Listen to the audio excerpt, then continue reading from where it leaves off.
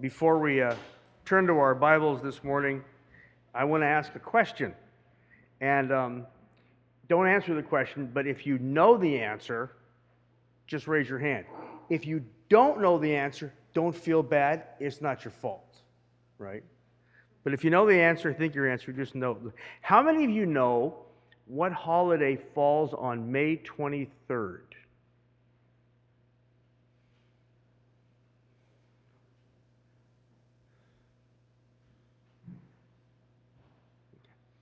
Don't feel bad if you don't know. If you've been fellowshipping here long and you don't know, it's my fault. If you've been fellowshipping somewhere else, I can't speak for anybody else, but it's their fault, right? Well, you should know the answer to this. If we were living in the 2nd or 3rd, 4th century, we always look back at that early church and go, man, they really had it together, right? 3 centuries, they wiped out the Roman Empire as far as evangelizing the whole place, right?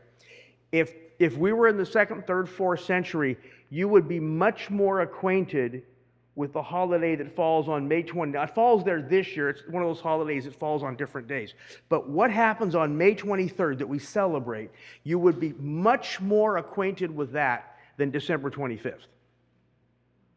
You would be much more in tune to that than December 25th. And again, if you don't know the answer, it's not your fault. You haven't been told. And that's the fault of people like me, right? We're talking about the day of Pentecost. The day when we remember, a couple of you are like, yeah, I think so, maybe, yeah, that was it. If that's what you were thinking, you were right. That day when, as Jesus promised his disciples, the Spirit of God came upon the early church. And again, in the modern church, we've done a really poor job of explaining that, and more importantly, explaining how that is an essential part of our Christian walk. And I'm as guilty as anybody of that. Every year I've done the same thing. I thought, when we get to the day of Pentecost, I'm really going to talk about it. And the day comes and goes, and I missed it. So we're going to do like Day of Pentecost Advent this year. We have Advent to get into Christmas so that we can't possibly miss it as if we could. But we're going to do the same thing. So we've got like 6 Sundays leading up to the day of Pentecost. And because it's every bit as important, it's wholly appropriate that we do this. And the other thing is going to be a little different this morning. I say this more for our visitors who may be here. If you're regular, you'll notice it's going to be different. Rather than just like take one passage of Scripture and work through it, we're going to be all over the place in Scripture, because the Holy Spirit is all over the place in Scripture. So that's going to be a little bit different. It may seem just, again, a little bit different. Between now and May 23rd, we're going to talk about what happened on the day of Pentecost. So now, please open your Bibles to the book of Acts, chapter 1. Acts, chapter 1. If you're having a hard time finding it, it's right after John's Gospel. Otherwise, use the table of contents. That may be the most important page in your Bible. I learned that in Bible college, by the way. The table of contents is very important.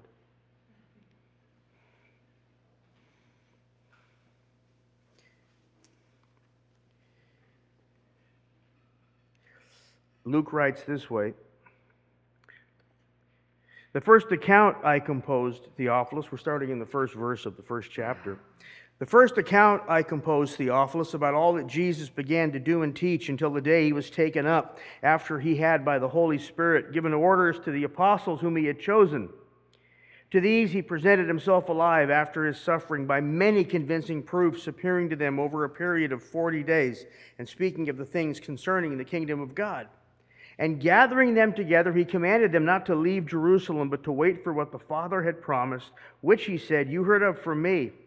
For John baptized with water, but you shall be baptized with the Holy Spirit not many days from now." So when they had come together, they were asking him, saying, "Lord, is it at this time you're restoring the kingdom to Israel?" And he said to them, "It's not for you to know the times or the epochs that the Father has fixed by his own authority.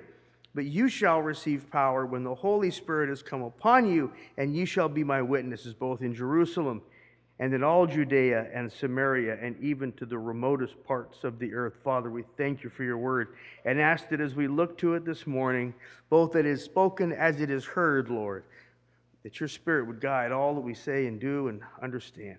We're dependent on you, Lord. In Jesus' name, amen. So what is this all about that Luke's talking about here? in the first chapter. What I'd like to do this morning is take a few minutes and just talk about the whole dynamic of shifting from Matthew, because we've been in Matthew for several months now, and now we're talking about Luke and about the book of Acts itself. I want to take just a few minutes to talk about that. But after that, I want to start to lay some groundwork. In other words, we're going to take a good long block of time, about 6 weeks, to establish an understanding of what this is all about and what it means to us, because it is so very important. What we're really trying to answer, the question we're trying to answer is, what do we mean when we say the Holy Spirit? I mean, we use that word a lot. We use that expression a lot. Putting it another way, who exactly is the Holy Spirit? We want to talk about. So to that end, let's get started. The book of Acts and Luke as its author, you probably figured out that the Gospel of Luke was written by Luke. That's not too revolutionary. Some question it, but it's not a reasonable question. It's pretty well established. Luke wrote it. And of course, Luke writes this as well. He writes the Gospel of Luke. He writes the book of Acts, which, if you think about it for a minute, is really wild. It's wild. We have our Lord, and he's got 12 men following him, one of whom, falls off, so he's out of the equation. And then you've got this larger group of people that number in the hundreds that followed after him, if not daily, almost every day. You got a lot of people that were there, heard what he said, heard what was going on. They saw the church developing, and they're all Jews. They have really good perspective on what he's talking about. And yet, who writes more of the New Testament than anybody else? A Gentile from Turkey. Yeah, that makes sense. It's wild, right? A lot of what we think about or know about Luke is we don't know it as solidly as we would like. We're like 99% sure he was Gentile. There's a small chance he was Jew, but not much. We know he's a physician because Paul refers to him as a physician. We think he's probably from northwestern Turkey because that's when he shows up in the story, when Paul's in northwestern Turkey. We do know, Paul tells us, that he was a valued and trusted companion of Paul. And if we accept, as I think, again, most scholarship would, that Luke wrote both Luke and the book of Acts, they're like two volumes of the same set. You got volume 1, volume 2, you take them together, you've got a complete picture. But it raises the question, why is so much of the New Testament written by a Gentile from Turkey? It just, at face value, doesn't make sense. Well, if you look at the way the two books begin, the answer can be found. Flip back, if you would, to the book of Luke, Gospel of Luke, in the very first chapter. And right off the bat, you'll notice the similarity, if you weren't already familiar with this, between the way Acts begins and the way Luke begins. Luke starts this way: "Inasmuch as many have undertaken to compile an account of the things accomplished among us, just as those who from the beginning were eyewitnesses and servants of the word have handed them down to us. It seemed fitting for me as well, having investigated everything carefully from the beginning, to write it down for you in consecutive order, most excellent Theophilus, that you might know the exact truth about the things we've been taught." So you have a lot in common between those two sections, starting with, of course, the name Theophilus. Do we know who that was? No. It could have been one person. That was a proper name in the first century. But it means friend of God, so he could be writing to anyone. He could be using it in kind of a metaphorical sense, writing to anybody that was inclined towards God. But you see the tenor of Luke's writing. Luke is an investigator, right? I wanted you to know there were eyewitnesses. I went and I talked to the eyewitnesses. They handed things down to us, but I investigated everything carefully from the beginning, right? Luke is concerned with history. And one thing Luke doesn't do, for example, we've just got done reading Matthew's gospel, and it's very clear from Matthew's gospel that he wants to make the account of Jesus' life understandable to a Jewish audience. So he anchors so much of it in prophecy. John, on the other hand, he's got this broad concept of Jesus as the Logos of God, the mind, the reasoning, the person, the character of God in human flesh. John has that perspective. That's not Luke. Luke says, hey, I'm a doctor. I want to look at the case and tell you what's going on, right? Tell me the truth. That's his education. That's his perspective. Luke talks about the conversations that went on between the risen Lord and everybody else. Luke's making sure that we understand this is no ghost we're talking about. He wants it to be known we're talking about the risen Lord, right? I investigated everything. I put it down in consecutive order, one event after another. Now you compare that to what he says over in the book of Acts, right? Again, he returns to the theme of Jesus' resurrection, okay? He talked about him appearing, presenting himself alive after his suffering. This is verse 3 of chapter 1. By many convincing proofs. That is a highly technical term. That's not a term that appears anywhere else in Scripture, and it wasn't even used a lot in everyday language. It just didn't appear in language very much, right? The word that he used is the word tekmedion, and it's a word that means exact account of things. Now, of course, Luke is writing as a Gentile for an empire-wide Greek-speaking Gentile mind. You use that word, tekmedion, in writing something, and everybody's brain is going to go to the same place. Everybody's brain is going to go to a guy by the name of Herodotus, because he's the one that, he didn't coin the word, but he's the one who everybody would attach that word to him. Herodotus, for those of you who are history fans, is of course called the father of history. Because Herodotus is the first guy to say, look, I'm going to write it down the way it happened. I'm not going to have an agenda. I'm going to do my best not to favor one side or the other. The Persians didn't exactly agree with that, but that was Herodotus' intention.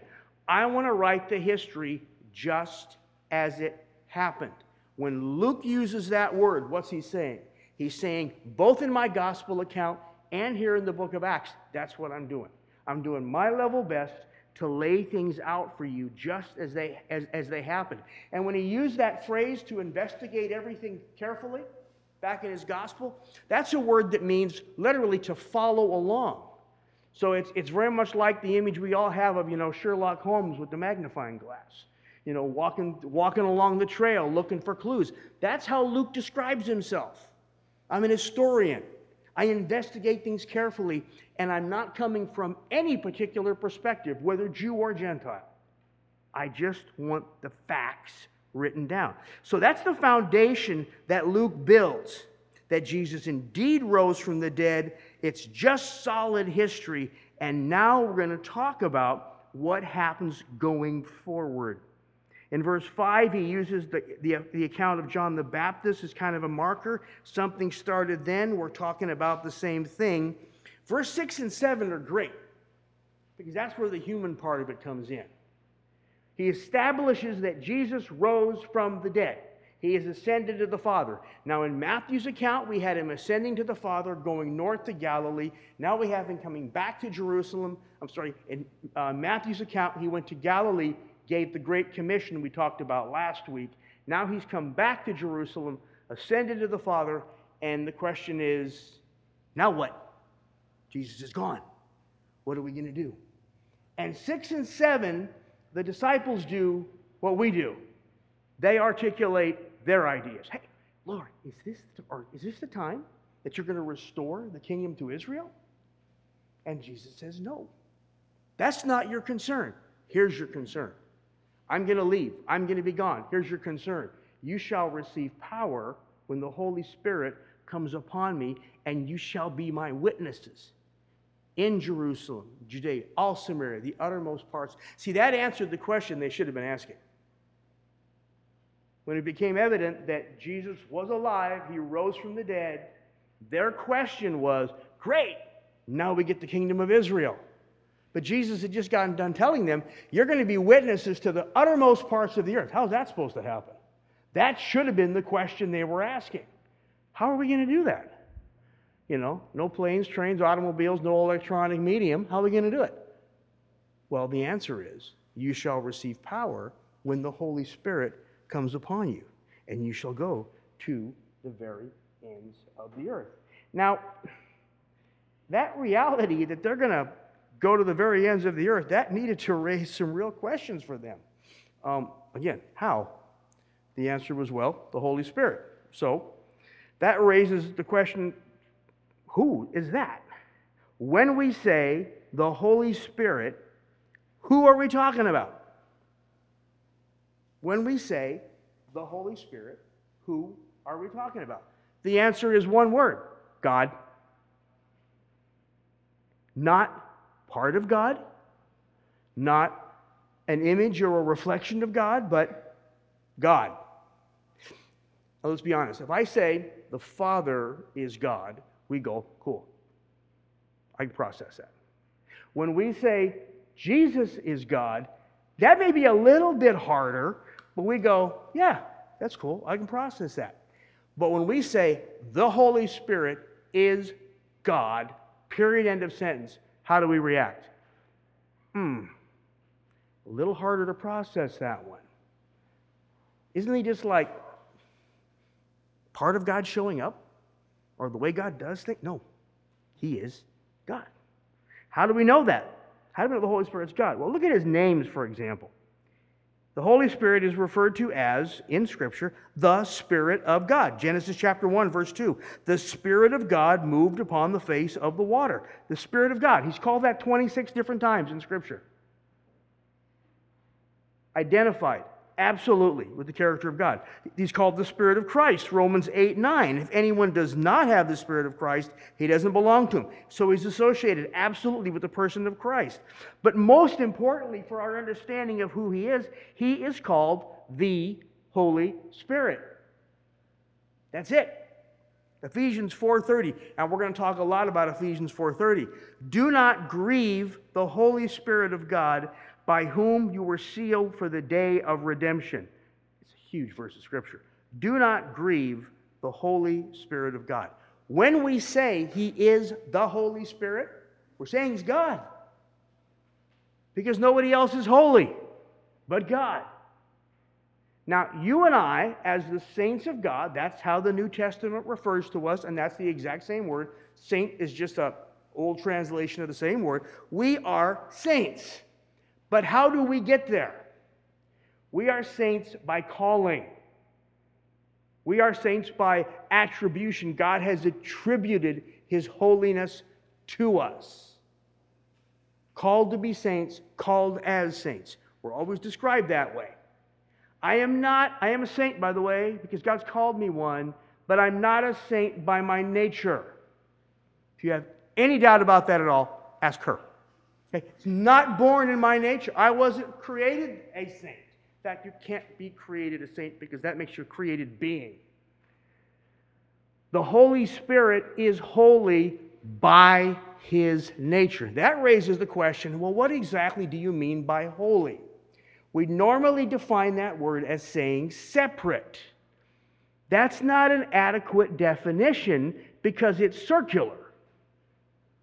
Okay, he's holy because he's separate. Well, what makes him separate? He's holy, right? When you hear the word holiness, we are holy by separation because God has declared us to be, one, separate from the world, but also separate to him. If you're just separated from the world, but you're not separated to him, you're not holy. The only way we get holiness is separation to him, identification to him. We're going to talk a whole lot more about that, right? But the Holy Spirit is holy by nature. The nature of his being is holy. Well, what is holiness? It is uniqueness. No one else in that category. That's not true of us. There's a whole bunch of us human beings running around, right? God is unique. And he is complete. There is no lack in him. He didn't create us because he needed us. But in creating us, we need him. Now you may think, well, we're like Adam and Eve, were they like holy before the fall? No, because they were not complete. They needed him. They could not exist without him. So anything we have of holiness is that attributed holiness. He's declared us to be holy. But he is holy by nature. And the Holy Spirit is holy by nature, as contrasted with us. Another way we know the Holy Spirit is God is by looking at his actions. Job 33:4, the Spirit of God has made me. That's a description of God's work. The breath of the Almighty gives me life. By a pleasant coincidence, in Hebrew, spirit and breath are the same. Identification with God. Psalm 139, start in verse 7. Where can I go from your spirit? Where can I flee from your presence? If I ascend to heaven, you're there. If I make my bed in Sheol, behold, you're there. If I take the wings of the dawn, if I dwell in the remotest part of the sea, even there your right hand will lead me, your hand will lay hold of me. Where can I go from your spirit? The Spirit is omnipresent, everywhere. That's a God thing. So we establish pretty easily that the Holy Spirit is God. The next one's the headbender. The Holy Spirit is also a person. The Holy Spirit is also a person. And this is where it gets really interesting, because when we try to explain the Holy Spirit, we try to explain God at all, we normally resort to analogies. And there have been some really fascinating analogies trying to describe the Holy Spirit via analogy. One of them is electricity. Sounds good to start with. It's really, really powerful. It's really, really invisible, but you come in contact with it and you know it, right? Bam! Right? Yeah. But electricity is not personal. We'll talk about that. You younger folks are not going to believe this, but how many of you are old enough to remember when Star Wars first came out? And there was all that discussion in the church. Is like the Force an analogy for the Holy Spirit? Are you out of your mind? No. Holy Spirit is personal. Let's go back to that Ephesians 4:30 passage. Do not grieve the Holy Spirit, by whom you were sealed for the day of redemption. What does that tell us about the Holy Spirit? Do not grieve the Holy Spirit. That the Holy Spirit is capable of being grieved. The Holy Spirit is capable of an emotional response. There goes electricity. I mean, you do something boneheaded. I remember my first real encounter with electricity. Back before our lawnmowers and edgers had safe ways of shutting themselves off, we had this little flapper valve on top of the wide open exposed motor, and you just flicked it and it shorted out the spark plug and killed it, right? Well, I got this brilliant idea one day. What would happen if instead of shorting it out, I just disconnected it? And I opened up my eyes about 6 feet away from the edger. Like, whoa, that was smart. I had a very experiential knowledge of the power of electricity. Stood there for several minutes before I could function. But it's not like the lawnmower or the electricity in the lawnmower said, John, I'm really sorry that happened to you. I'm really sorry you were so stupid. No, there's no emotive connection there at all. The Holy Spirit, capable of emotive response. Do not grieve the Holy Spirit, means at least by implication, the Holy Spirit can be grieved. It's personal, right? How about this one? Like I said, this is really head-bending stuff if you let it soak in. Romans 8:27. He who searches the hearts knows what the mind of the Spirit is, because he intercedes for the saints according to the will of God. The Spirit has a mind. Now, that's not referring to the physical brain matter of a brain. No, that is referring to capacity. And the word that is used there is phronema. Phronema. I was amazed to find out there's even a Wikipedia article on phronema. That's not where I got my information, but I did come across it. It's fascinating. Phronema, that's that part of the mind that has to do with judgment, insight, reason, the capacity to process things, make choices, evaluate consequences, a foreign concept to teenagers. It's that part of our brain that thinks things through. The Holy Spirit can do that and does. Makes choices. Add to that 1 Corinthians 12, where Paul's talking about spiritual gifts. Paul says this, but one and the same Spirit works all these things, distributing to each one individually just as he wills.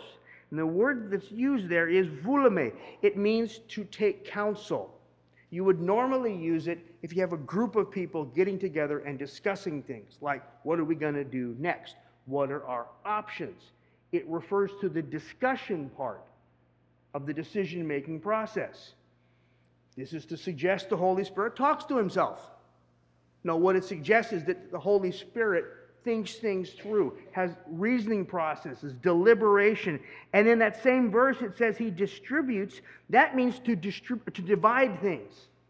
Like you sit with your family and you divide up the pizza and you get one piece and you look really hungry, I'll give you two. So all of these thought processes, from the very beginning, what's the situation? What are the options? What are the resources? How are we going to handle it? What are the consequences of choice A? What are the consequences of choice B? And then we're going to do this. The Holy Spirit can be demonstrated to do all of those through Scripture. What does that prove to us? The Holy Spirit is person, not an it. Which is why, when the Holy Spirit is referred to in Scripture, the masculine pronoun is used. There is nothing in Scripture ever that indicates the Holy Spirit has gender. But the masculine pronoun is used because the neuter pronoun indicates a lack of personhood. The Holy Spirit is person. All of the options of personhood are found in the Holy Spirit. So we've seen that he's God. We've seen that he has personality, is person. Let's talk about his work, and we'll just do this quickly because we've already touched on a lot of this stuff. The Holy Spirit was an active participant in creation. He sustains human life. He seals us for the day of redemption. He distributes gifts to the church. John chapter 3, Jesus made it very clear the Holy Spirit is the agent of regeneration. We must be born of the Spirit. He is the agent of ongoing renewal in our lives. Titus 3:5. He saved us, not on the basis of deeds which we have done in righteousness, but according to his mercy by the washing of regeneration and the renewing of the Holy Spirit. The Holy Spirit active in our lives continually to do the work of regeneration. The Holy Spirit convicts of sin, of righteousness, of judgment, John 16:8. So from the very moment of conviction, when I realized I was in big trouble because I was a sinner and I needed help, that was the work of the Holy Spirit. To the moment I came to understand what God had to offer me and the provision of God through the cross, and I accepted his provision for me, and that long, arduous process of regeneration, the working out, the Holy Spirit was there, is there the whole time, never stops working. John 1:27, or 1 John 1:27, the Spirit of God teaches us. So all of this, and just touch the surface this morning, all of this, to demonstrate what? That the Holy Spirit is God, is person, is active in our lives.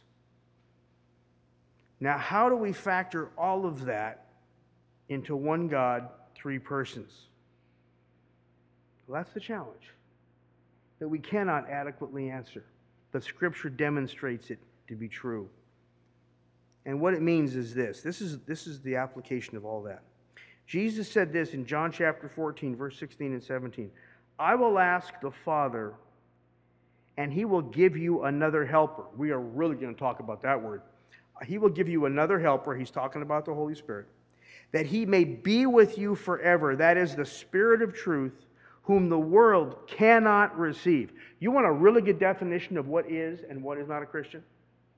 You ever wonder what the exact definition of who is and who is not a Christian? It's right here.